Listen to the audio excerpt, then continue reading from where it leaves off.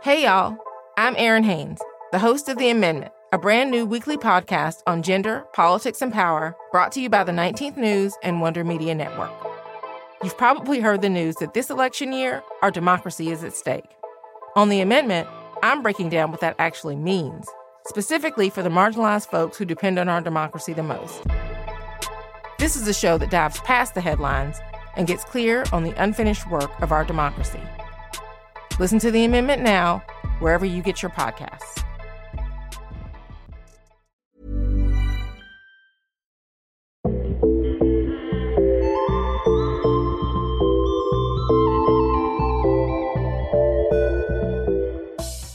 Hi, fam. It's Amara. Welcome to the Translash Podcast, a show where we tell trans stories to save trans lives. Today, we're talking about Netflix and everything that's happened in the months since Dave Chappelle came out with his Netflix special, The Closer. As you know, that content went nuclear. We took a deep dive into why these jokes were so damaging to trans people, putting our lives at risk, in collaboration with the Cancel Me Daddy podcast just after the special aired. But more than Dave Chappelle, I am curious about what all of this says about Netflix itself, about the outsized influence of this most powerful player in Hollywood, and about the contradictions, one might even say dangers, at the heart of technology and media platforms whose global reach grows by the year. And that's why the pushback from trans employees and allies at Netflix in the wake of The Closer matters. Not only might it signal broader changes in Hollywood, but their demands might point to an even more profound shift required to make sure that media platforms driven by algorithms aren't weaponized against vulnerable groups. That's why today, we'll be speaking with B. Pagels-Minor, the Black trans employee fired from Netflix, about how the company has handled all of this. I have gotten dozens of messages from my former Netflix colleagues, from every other type of colleague I've ever worked with, reminding me of the value that I have in society. And what I mean by that is there are people who said, for instance, you were the embodiment of Netflix values. And then I'll be talking with Zoe Schiffer, a senior reporter at The Verge, about how Netflix's management ended up in this mess and what might be next for the streaming giant. While I think it's very admirable that employees are pushing the company to do better, I think that when Ted Sarandos comes out and the first thing he's kind of saying is, look, it cost us this much and it's popular with our audience, I think we kind of have our answers right before us. But before we get to the show, I want to keep thanking everyone writing podcast reviews and shouting out our show. Here's one from Sandy Com. I've been listening to the Translash podcast since the first episode. Yay! I am cis, and with each episode, I learn so much that I never would have to ask a trans person. I am so grateful for Amara and company's intelligent, joyful, and generous reporting. Thanks so much, Sandy Com. I'm so grateful for your company as well. If you tweet at Translash Media or leave a review on Apple Podcasts, we might read your comment on the show too. Now, as always, it's time for some trans joy.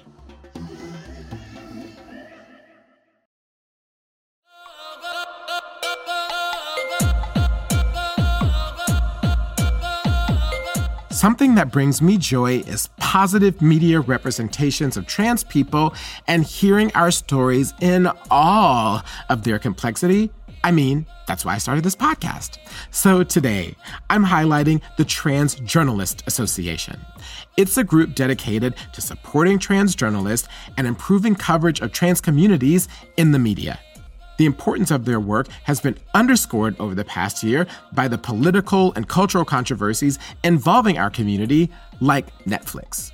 The association has a style guide to help reporters cover trans people and issues with care and respect. Membership is free, and the group provides a space for trans journalists to connect with one another. In full disclosure, I am a member of the Trans Journalist Association. I know you're not surprised. Oliver Ash Klein is a founding member of the group. They also happen to be the senior producer for this podcast. Right now in this moment, there is so much anti-trans propaganda. There is so much misinformation. And a lot of people get their understanding of trans issues and trans people from media. And that's one of the things that to me is most important, is getting our membership and trans journalists and newsrooms in places to make editorial decisions in place where they're reporting on these issues. That's not only going to help those individual trans people get jobs and have more support in those jobs, but that's going to help create culture change and help create a world where trans people are more respected and treated with care in society. Oliver Ash, you and the hundreds of members at TJA are trans joy. With that, let's get into it. Joining me right now is Bea Pagels-Minor. Bea has been at the center of so much of what's happening at Netflix. Bea was one of the organizers of Netflix's employee walkout to protest Dave Chappelle's anti-trans special and the company's response to the criticism. But more importantly, Bea presented the company with a list of critical changes, including investment in more trans creators, the promotion of trans people of color to leadership roles, and greater involvement in decision-making from trans employees overall. Bea is Black, non-binary, and pregnant. They were hired in 2020 as a senior data product manager and held important leadership roles in both the trans and Black employee resource groups at Netflix. Yet Bea was fired shortly after the walkout was announced. They filed a complaint with the National Labor Review Board, saying that their firing was retaliation for their efforts to hold the company accountable. Bea, I'm so sorry about everything that's been happening to you, and I really appreciate you joining me today. Thank you for joining me too. One of the things that you wrote about in your Washington Post op-ed piece, which everyone should read, is about how you grew up in Mississippi. And I'm wondering if you can just tell us, how did you go from growing up in Mississippi to a job in Hollywood at Netflix? Oh my gosh. You know, it's so weird. It's my life. And I don't really understand how this happened either. So I was born in Mississippi, and then I kind of spent most of my childhood going between Mississippi and Tennessee. So I went to high school, for instance, in Memphis, Tennessee. And I was very fortunate, though, because my mother, just this brilliant, brilliant woman who, despite the fact that, you know, she actually didn't graduate from college until a month before I graduated from college. And she was like, baby, all I knew was that I needed to beat my oldest. That's what I was trying to do.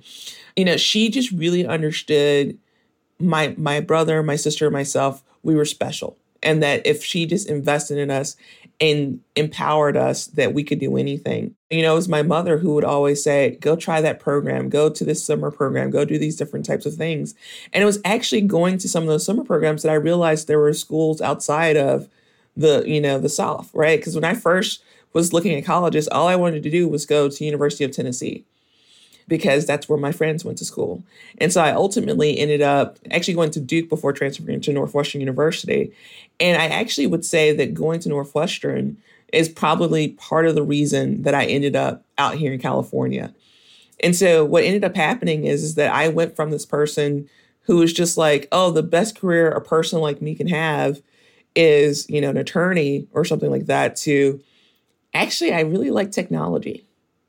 And then if you're in technology, there's only one way to really figure out if you're really great. And that's to end up in California working for some of the best tech companies in the world. And in 2018, I was recruited out to work at Apple. When I was at Apple, Apple TV launched. And that was the first time that I was just like, oh, content is actually this really, really intriguing concept. And it just so happened that then I got recruited to Netflix almost 2 years after I got to California. And then I took the role because I was interested in the nexus of technology and media and how those two things kind of come together. So it all starts with my mother and her encouragement, because she encouraged me to dream big. And the bigger I dreamed, the more I found out. And once you start finding out you can do some stuff, it's really hard not to do it. And when in this journey did you understand the unspooling of your gender identity as a part of this? What's so fascinating about it is that, like, I was completely clueless. My mom actually probably had an idea before I did that I was different in any way. I remember actually first coming out as a lesbian and then coming out as like a butch lesbian freshman year of college. And I called my mother and I'm like freaking out. You know, the girl that I'm kind of like crushing on, kind of dating or whatever is right there. And it's like holding my hand. And I was like, Mom, I'm a lesbian. And she was like, baby, I bet $100 on this 10 years ago. And I was like, what? She was like, yeah. She was like, you watched this show on HBO that was about gay people, and you came into my room crying, talking about how mean they are to gay people. And I was like, well, I guess they probably gay, right? Like that was literally my mom's reaction to that part of it. And then when I came out as more butch and I wanted to wear men's clothes, my mom was like, I don't really see this for you, but I'm going to let you go with it, right? And unfortunately, my mother passed away in 2012. So before I actually, was brave enough to kind of go that next step. So in 2014, I met my current wife, and it was really her because, she had a lot more friends who were gender nonconforming. I started creating relationships with a lot of gender nonconforming and also trans people. Now, if I think about it, though, what's really strange about my upbringing is that if I had seen an example of this, I feel like when I was younger, it would have totally made sense to me. But because there were no representations of trans culture, non-binary culture as I was growing up, I literally had no frame of reference until I met people to understand how much more I was like those folks than I had been around all the other people who had been in my life. And what's really interesting is that I also know, because of just how my mother was, chances are she would have been perfectly fine with it. But I never got to have that chance to find out. Given this understanding that you had about how content is really important for people as we develop our identities and the power of content and technology, I'm wondering if you can first tell us about when you heard of The Closer, this Dave Chappelle special that was going to come out. Yeah, so when I first found out about the special, anyone at Netflix who knows about the fact that we had deals knew that there was going to be another Dave Chappelle special. The question was really, when was it going to come out? And I found out a few days before it was released because, some people sent me an email saying, hey, FYI, there's another Dave Chappelle special coming out on October 5th. It could potentially be harmful or it could upset people, essentially, was what they said. And you may want to prepare for that. When did it cause alarm in the ERG, the Employee Resource Group? Essentially, these are employee groups of affinity identities so that people who are not corporate listening understand what we're talking about. When did your fellow colleagues also get wind of this? And did they express concern? Once those external news sources started posting about it, various Trans Star, which is the name of the ERG, Trans Star ERG group, started posting those things in various channels. So one person volunteered to watch it and recap it for the rest of us. And we just started looking into what the whole special was about at that point. That's when people actually started getting upset. Because initially, the main thing was, oh, he says that he's a TERF. And we're like, that's completely inappropriate and not okay. But then when you actually start digging into it, it's generally homophobic.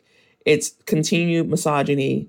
It is transphobic in terms of also misgendering people. And the use of Daphne, it was very, very traumatizing to the Trans Star ERG. And so that's when it really became a big deal. And I'm wondering what you felt your role was in all of this. And I think a part of that would be a helpful grounding in us in your leadership role in the ERG. Sort of what role did you play in the Trans ERG? I think you said it was Trans Star. Is that right? Yes, it's called Trans Star. And the star stands for all of the gender diverse people under the larger trans umbrella. Under Trans Star. And also you have a leadership role in the Black ERG. I'm wondering if you can talk a little bit about that and if you felt because of that, you've had a particular responsibility in this particular matter. I had this dual role, right? Because for Trans Star, it was very apparent to me the types of things that I needed to do. One, first of all, no one from Trans Star get a heads up of like the maliciousness of the content in it? How did people inside of Netflix not realize how dangerous that content was? And how do we make sure that something like this doesn't happen again? And so I started, emailing various content people, the HR teams, the inclusion and diversity teams to get people together to start having those conversations. I've never seen people so upset at Netflix. It caused major mental health issues. But at the same time, so I was actually getting messages from Black At members who were LGBTQ+, who were just like, I am super uncomfortable with the fact that no one at Black At is discussing how harmful this special is. Or I'm super uncomfortable with whether I can post something about this.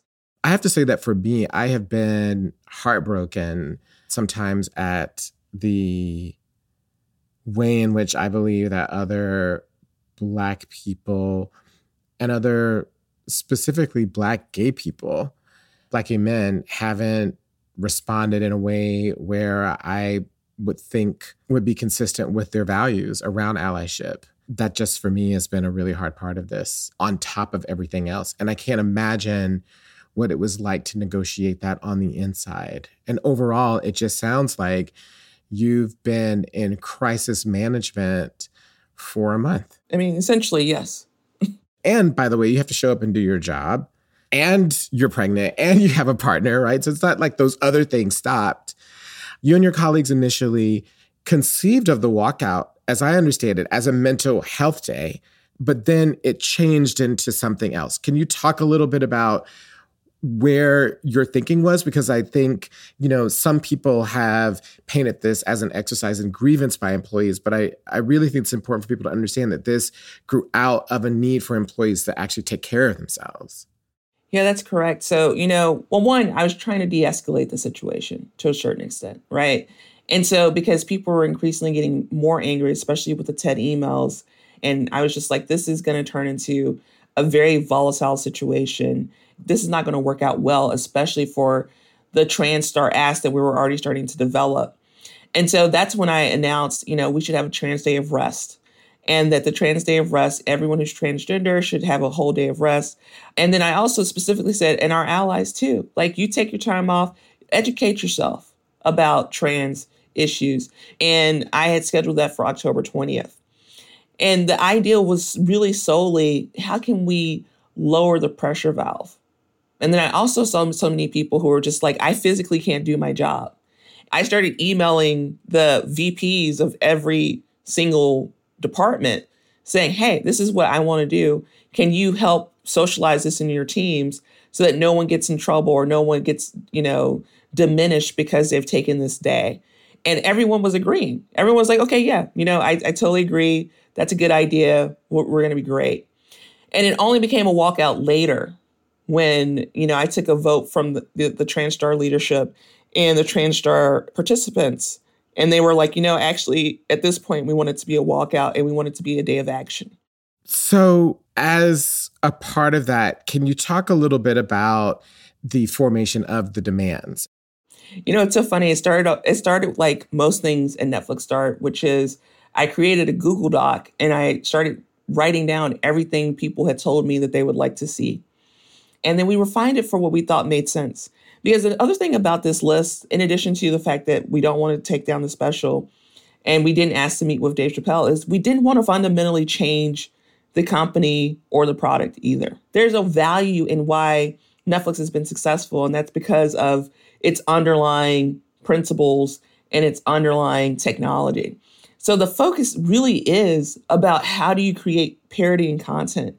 And that's by investing in talent. That's by investing and promoting content once it gets created. That's by recruiting people in leadership. And that's really what it came down to, is that as we were kind of thinking about this, we were just like, whoa, what we really want to do is just make sure that there's an accountability mechanism that says they will actually make these investments over the next few years versus paying it lip service. And when did you hear that you were going to be fired? So we had just finalized the list of asks. I posted the information that this was becoming a walkout at like 3 or 4 p.m. And at like 5:55 p.m., I got a message from my manager saying that they wanted to have a meeting with me. And then I get on the phone with her and she's like, oh, this is a very serious meeting. I'm going to bring in HR and legal.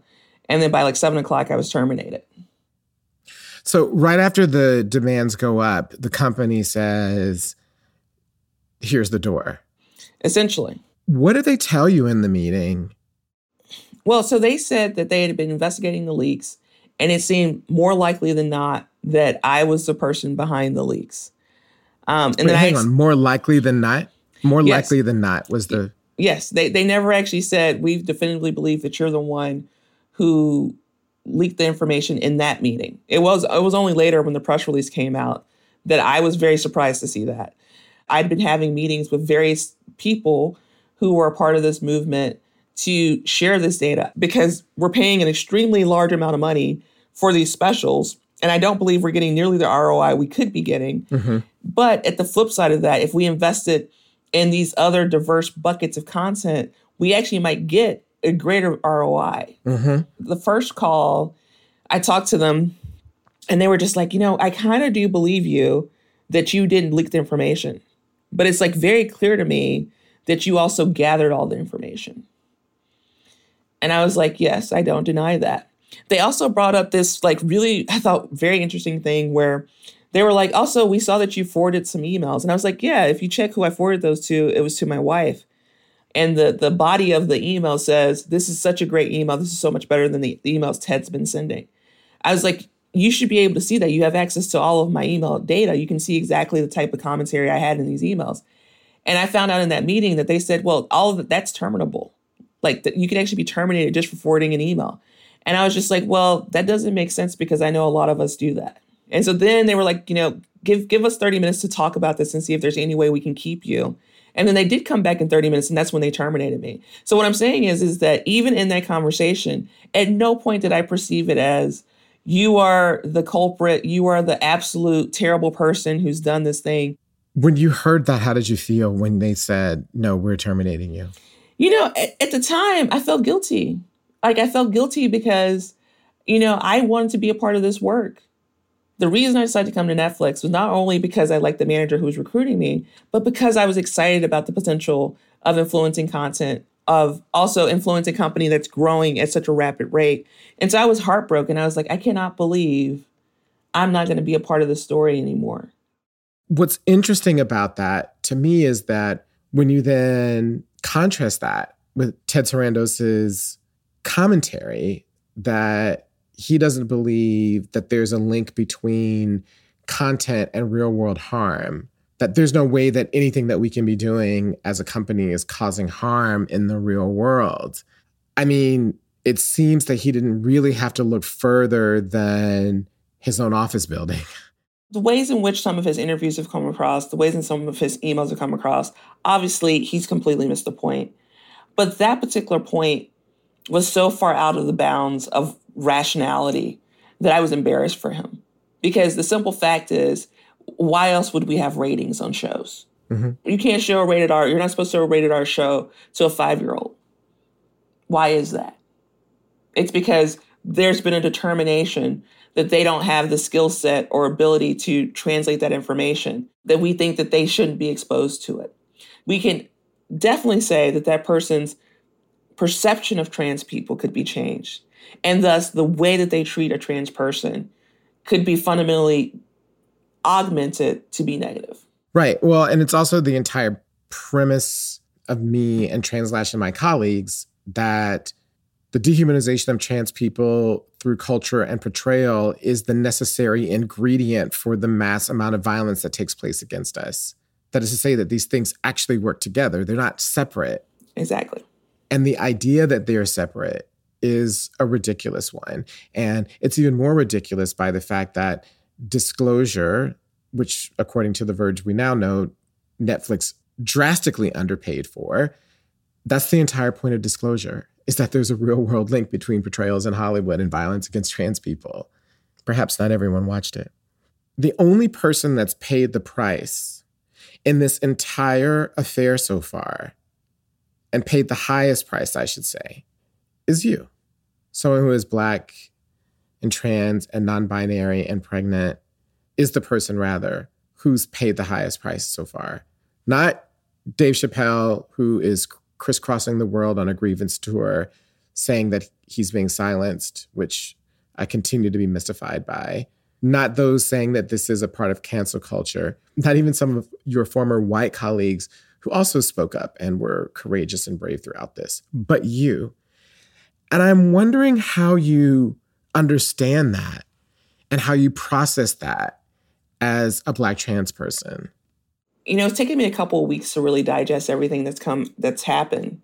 And I remember when the suspensions happened of, Tara Field, they suspended her on one day and it took them 3 days to investigate and make a determination that she did nothing wrong and to let her back. And somehow, as I was recapping this timeline in my head, the Bloomberg article comes out on the 13th. And by the evening of the 14th, I'm terminated. And I just keep thinking to myself, if it took 3 days to investigate, to exonerate someone, it seems like it should have taken at least 3 days to make the determination that someone was guilty. And so I definitely feel as though it's a reminder that for some reason I was more expendable. And I'm not sure how that conclusion can be made, because I also was the person who every time Netflix needed to have someone speak about trans benefits, trans culture, to speak at the HBCU program that they have, they would ask me to come talk about being a Black person in Netflix. And I did that willingly because I thought that it was a place that really wanted Black people and Black trans people to be successful. I've kind of converted from this person who felt guilty to a person who's angry. Where in this do you believe is the hope for the possibility of change, that the sacrifice that you've made and the pain that's been endured by people inside the company and outside the company? I know for me, this has been a really hard month, and I don't work there. They don't pay my bills. They're not my colleagues. I don't go to work every day. I don't have to talk to these people. But where for you, if at all, remains the hope that you began when you started at Netflix and the hope that you have for how content can make a better world? There's two things that I keep thinking about. So first and foremost, I have gotten dozens of messages from my former Netflix colleagues, from every other type of colleague I've ever worked with, reminding me of the value that I have in society. And what I mean by that is there are people who said, for instance, you were the embodiment of Netflix values. And now I wonder if you are simply the value add and not the values that we've written. And I think there's something powerful about that. One of the things I think that's a struggle for so many people is that, especially when you get to the pinnacle of some of these companies, right? Like, you've worked your whole career, you're working at some of the most prestigious companies in the world. It's so easy to forget to be hungry, to be passionate about the work that you do. And I think that I've helped people reconnect with that passion and reconnect with that hunger. And I think that's really cool. It doesn't matter if I have a huge 401k or my house is paid off if there's nothing for me to hold that up with. But the second part of it is my wife and I spent most of the weekend working on the nursery for our son, because I was just like, well, about 35 days he's going to be here. And I know for a fact that by my actions right now, I've made the world slightly better for him. And if I continue to do that, if I continue to encourage other people to do that, if I continue to speak out, it's going to get even more better for him.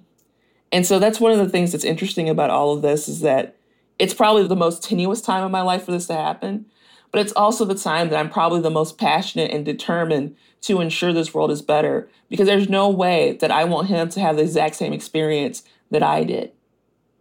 Just like my mother didn't want me to have the exact same experience that she did. And that goal is the center of my universe. You wrote in the Washington Post that you wanted to always do things that would make your mother proud. And I am absolutely positive that as your son looks back over your life, that there's so many things already that he will be able to look to with tremendous pride and gratitude. So thank you so much for joining us. Thank you again for having me. That was B. Pagels-Minor, a former senior data project manager at Netflix and leader of that organization's walkout and demands for change.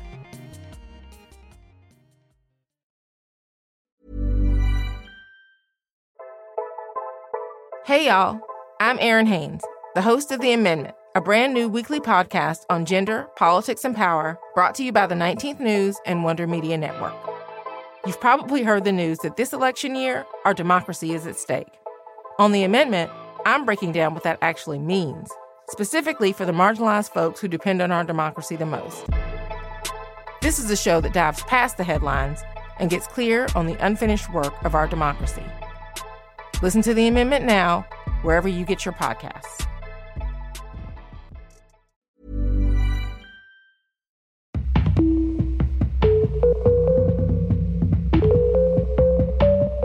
To delve even deeper into what's going on at Netflix, I invited one of the top reporters covering the Dave Chappelle saga and the company's ongoing mishandling of the situation.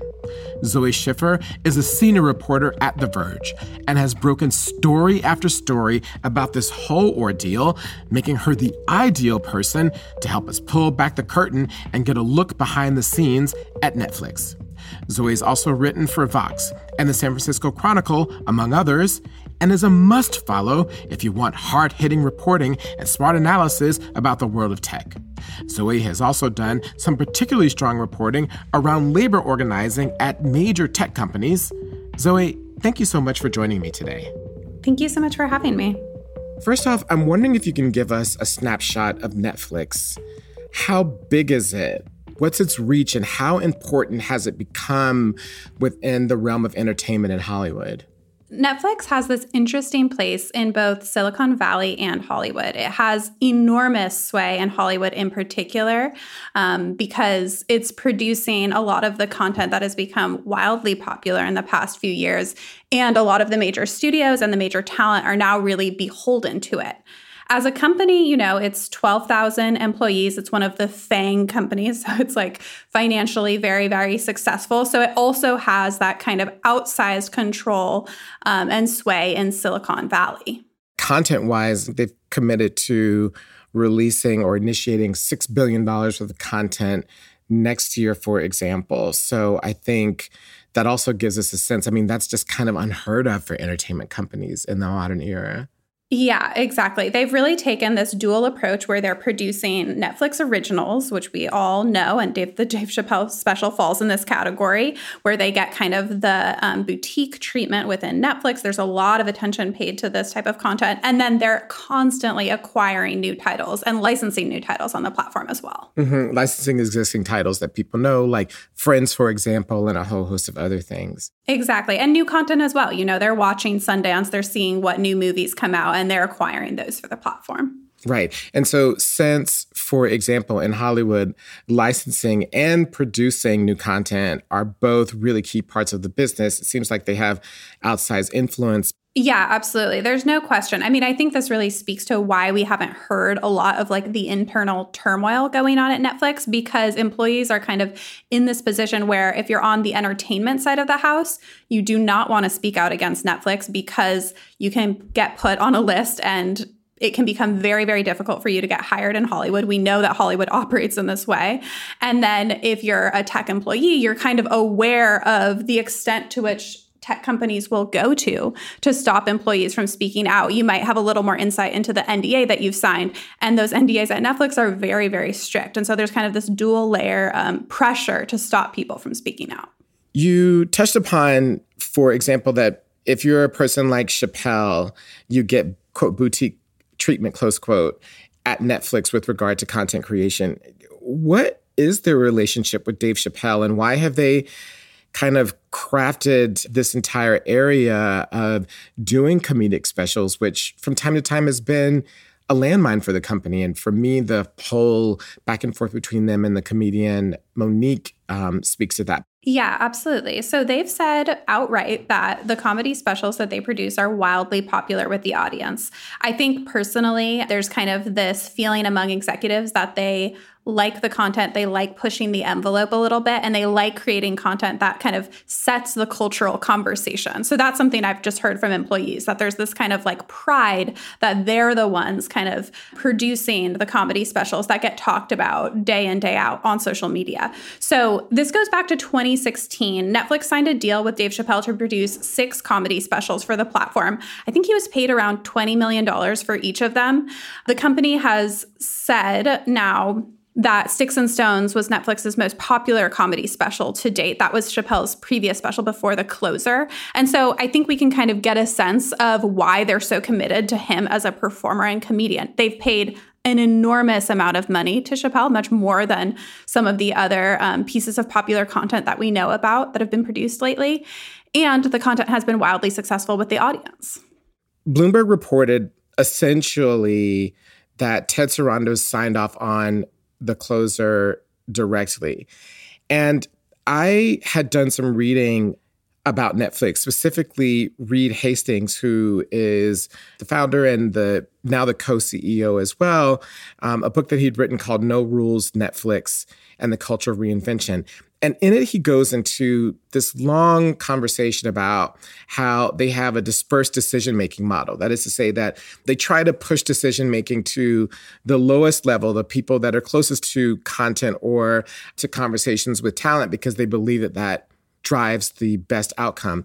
And for me, the fact that this rose all the way up to Ted Sarandos was a giant red flag to me personally, even as a person who's worked in an entertainment company before, because normally people want to claim success around content. If they believe that something's going to thrive, they embrace it. They don't want to kick it to someone else to perhaps get the credit. And I'm wondering how that conversation strikes you and whether or not that is something that is surprising that happened in Netflix. Yeah, that's a really interesting point. I mean, I think on one level, it's not shocking to me that a piece of content that was known to be potentially controversial and that had cost them $24.1 million would rise up the ranks. But the fact that the co-CEO was signing off on a piece of content, I do think is significant. It seems like Netflix went into this kind of gearing up for a potential PR battle and had really decided ahead of time that they were going to stand by the special. What do you think this says about Ted Sarandos and his leadership style? Yeah, I think that that's such an interesting question. It's something I think about all the time. You know, one thing that is on my mind lately, Facebook, for example, has been getting a lot of criticism, and kind of the tagline externally is the company put profits over people. And there's part of me that thinks, you know, as someone who worked in tech before becoming a journalist, like it is not at all shocking to me that a for-profit organization is prioritizing profits. Like it's right in the structure what is going to be important to these people. And so while I think it's very admirable that employees are pushing the company to do better, I think that when Ted Sarandos comes out and the first thing he's kind of saying is, look, it cost us this much and it's popular with our audience, I think we kind of have our answers right before us. For me, that response and the Netflix immediate gravitation towards the idea of for-profit struck me very much as in line with what we're hearing from Facebook and what we've heard from Mark Zuckerberg for the past now 5 years. It's not out of line. And that's interesting that in this age of understanding the way in which tech and content can cause real-world harm, that CEOs of these companies and leaders of these companies still don't accept that responsibility, even though it's been proved to be true. Yeah, absolutely. I mean, I think one thing that's really important to look at is, I mean, fundamentally, as a labor reporter, what I'm interested in is what is the place that employees have in this conversation? And I actually think like the place that employees have in the Netflix controversy cannot be overstated, because one thing that's really true is while it might not be shocking that Netflix is prioritizing content that they've invested heavily in over their own employees, it's also true that they, like many other tech organizations, have positioned themselves as a very progressive employer. Mm-hmm. And as soon as we have a hypocrisy like that, we have a company that said, we care about you as a person, bring your whole self to work, we have inclusive values, and then is falling down on those values, I think we have a story. And so the story here is that it becomes an unsafe place for trans employees to work if the content that is being produced from their perspective is directly harmful to their communities. Yeah, that's right. Let's then turn to the employees. Can you talk a little bit about your sense of whether or not the trans ERG is embraced by the wider employee set? I think that, and I really don't want to speak on behalf of any of the trans employees, but what I have heard so far is that they have a lot of support. There are a lot of allies internally at Netflix. For example, I think there are about 40 out trans employees at Netflix at this time, but the actual employee resource group or the Slack channel is well over 1,000 employees. It was 400 when all of this started. And so I think that there are real ways, and we heard this firsthand at the walkout, employees saying, look, when I first came here, I was the only trans woman on my team. I would go to the trans employee resource group meetings and there were 7 of us in the room. And now there's almost 50. And that feels much less lonely than it used to. So I feel like there's a way in which the community itself has grown, support has grown, and their influence has grown. They've been able, at least prior to this Dave Chappelle controversy, to have a bigger role in conversations around transphobic content. 1 out of 12 employees is now on that Slack channel. It's impressive. Astounding. Did it surprise you that none of the demands of the ERG with respect to changes that it wanted to see at Netflix didn't include removing the content? For example, that most of it was focused on ways that the company needs to change with respect to how it operates, who it promotes, and the content that gets funded. They didn't make it about, as Dave Chappelle is claiming, silencing him, although I don't know how he's be silenced with the $25 million check. And sounds phenomenal. Would love to be silenced in a similar way. Indeed. At any point, please contact me. Anyone. But did that surprise you with regards to how the employees are approaching this? I thought it was a very savvy PR move. I guess I'll say that. And I think that employees at these big tech organizations have kind of learned from one another. I think Netflix employees were like, look, this is already getting bogged down in this discussion around cancel culture and censorship, and we don't even want to touch that.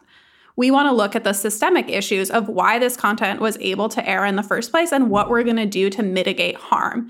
And so I think that that was a very strategic decision to not get involved in this conversation around whether or not Dave Chappelle's special should stay up or come down, but really focus on kind of the larger issues at play. Yeah, I think that that's right. And it also puts the onus right back on Ted Sarandos and the leadership to respond on that, right? Exactly. It gets them out of the conversation that they wanted to have and on the conversation that's more difficult for them to have if they really are about creating content and making the workplace inclusive as they advertise. So I think that there was some real intelligence behind that. Yeah, completely. I mean, I think this discussion around who's canceling who, which is just very unfruitful. Right now, we're having a really different conversation because the only person that's lost their job is a Netflix employee who's trans, who's Black, who's pregnant. And I think when we want to talk about cancellation, I mean, that's the person who's faced some real repercussions for after speaking out. And, you know, Dave Chappelle's special is still up and he's still getting standing ovations. You made the point that, and this is so true, that people in entertainment do not want to be labeled as difficult, do not want to be labeled as having called out their bosses in any way. Normally, it is a career killer, not just a job killer. I think it's important for people to understand that, but it's a career killer. And we have seen, however, so many people being willing to take that risk. Mm-hmm. Yeah, I mean, I think we have to really look at who actually is speaking out, because one thing we know for a fact is that the majority of Netflix employees who have spoken out are on the software side of the business. They're not on the entertainment side of the business. And talent who's spoken out are, you know, Hannah Gadsby being one, it's like talent that has a lot of power and play in the industry. And so I don't know if we can look at this moment and say, wow, this is an enormous shift for Hollywood, because I think if you're a tech employee, you do have that kind of assurance that you can probably get another tech job. And there is more of a culture of speaking out against wrongs and forcing your company to like stand up for its stated values. I don't know if that's true in Hollywood to this point. And I think that you have to really reach a certain level where you can kind of afford to speak out before you're willing to really do that. I kind of have been surprised by the number of people that have spoken out, I have to say. You know, Angelica Ross, who's connected to Ryan Murphy, who has a big deal on Netflix, said something. Jonathan Van Ness, of course, Wilson Cruz. I mean, there have been a number of people that I've been surprised, I have to say, who've weighed in addition to other people across the country. And so I'm wondering if you have a sense, it doesn't seem like you do yet, but if this does signify that there'll be certain changes at Netflix or in Hollywood when it comes to living up to the values that they say that they hold. I think we have to be clear that, like, for Netflix, it hasn't translated into a business problem yet. Netflix had its earnings call last week, and I don't think a single analyst asked about the walkout or asked about the Dave Chappelle controversy. Yeah.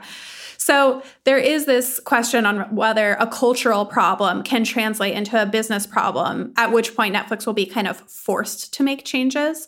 But, I do think we've seen points in the past with the Me Too movement where enough people were speaking out that Hollywood was really forced to change, and people who previously had tried to speak out and been silenced were suddenly not going to be silenced anymore, and they were able to speak out and continue getting jobs. So, I think it's a little early to say whether this could be another moment like that, and I don't know if it's like reached that level in the kind of cultural public conversation yet where we could even speculate about it. But I think that it's part of this bigger labor movement where the balance of power is kind of shifting away from executives and toward workers, particularly workers who come together and fight for something collectively. And that, I think, could create real lasting change. After all of this, do you think that Ted Sarandos realizes that he has a problem? I don't think they've given us any indication that they regret putting the special up. But I think that they've stuck very, very close to supporting the special and supporting Dave Chappelle. And while I have to imagine that they're rethinking how they give employees kind of a heads up of what content is coming down the pike and maybe rethinking some of their like PR strategy around this stuff, I personally have seen no indication so far that they're rethinking like their content strategy overall. That's interesting to me because I have had people who are producers and content creators in Hollywood reach out to me and tell me that they had either canceled meetings with them or had decided not to shop their content with them. And this kind of gets back to the previous answer. Like, if it becomes a business problem for Netflix, I think they will change their strategy. Well, Zoe, thank you so much for coming on and for explaining all of the complexities around this issue with regards to tech and entertainment and labor issues, employee groups, executive leadership, and trans issues. I think we've all benefited from your reporting. We'll continue to follow it and hope that if the story continues, that we can have you back on at some point to help us explain it all. Thank you, Amara, so much for having me. And thank you for creating a platform for me and the other people involved to talk about these issues. Of course, of course. That was Zoe Schiffer, a senior reporter at The Verge. Thank you for joining me on the Translash podcast. Now listen all the way through to the end of the show for something extra. If you liked what you heard, please go to Apple Podcasts to rate and review us. You can listen to Translash wherever you get your podcasts. Please check us out on the web at translash.org to sign up for our weekly newsletters. They're a must. You should all be signed up for it by now. Follow us on Twitter and Instagram at Translash Media, like us on Facebook, and tell your friends. The Translash podcast is produced by Translash Media. The Translash team includes Oliver Ash Klein, Montana Thomas, Jay McAuliffe, and Yannick Ike Mirko. Our intern is Marana Munson-Burke. Alexander Charles Adams does the sound editing for our show. Our digital strategy is handled by Daniela Capistrano. The music you heard was composed by Ben Draghi and also courtesy of ZZK Records.